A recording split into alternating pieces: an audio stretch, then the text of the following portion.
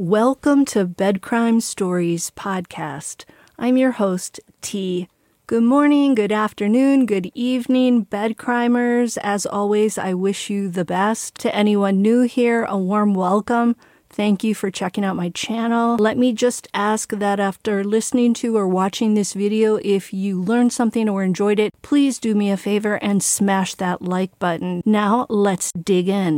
Good morning, bed crimers. T here with a little bed crime bite. News Nation is reporting that a former downstairs neighbor of Bryan Kohberger described him as a loner who was noisy at night. A father of 2 young children who lived in the apartment below Bryan Kohberger for 5 months told News Nation that he never saw Kohberger with any friends. He also said that he never heard other voices coming from Bryan Kohberger's apartment, saying all the noise he heard came from Kohberger himself, and those noises came late into the night. The neighbor is describing Kohberger as a night owl, walking around well past midnight and, curiously, washing things.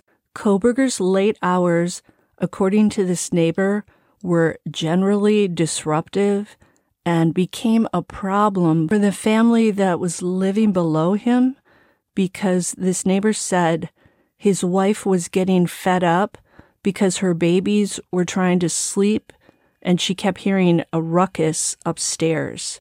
Naturally, the neighbors were shocked when they heard that Kohberger was a suspect in this crime. News Nation quotes the neighbor as saying, "Especially my wife. At that time, she could not sleep very well."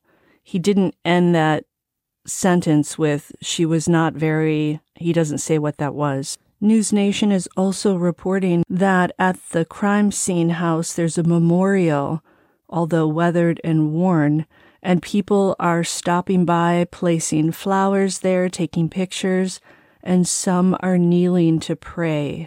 News Nation is also saying, though, that there are the sounds of music and merriment around the neighborhood, which signals that the students there are moving on with their lives and that they may be more at ease. Thank goodness for that. They don't deserve to live in terror. So there is also information about the professor who had some issues with Bryan Kohberger at Washington State University. They are saying that he has removed his office hours from his door due to the constant scrutiny he's faced.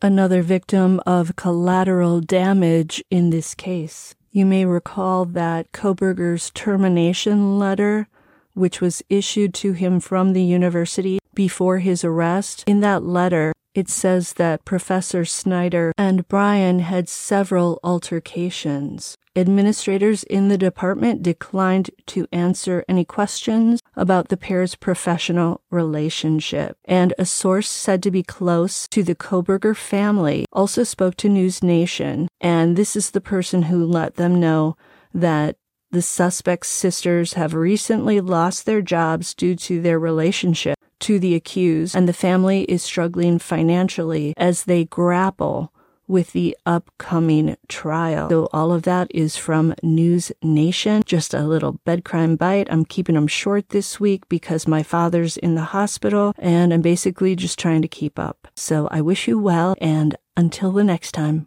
on Bed Crime Stories.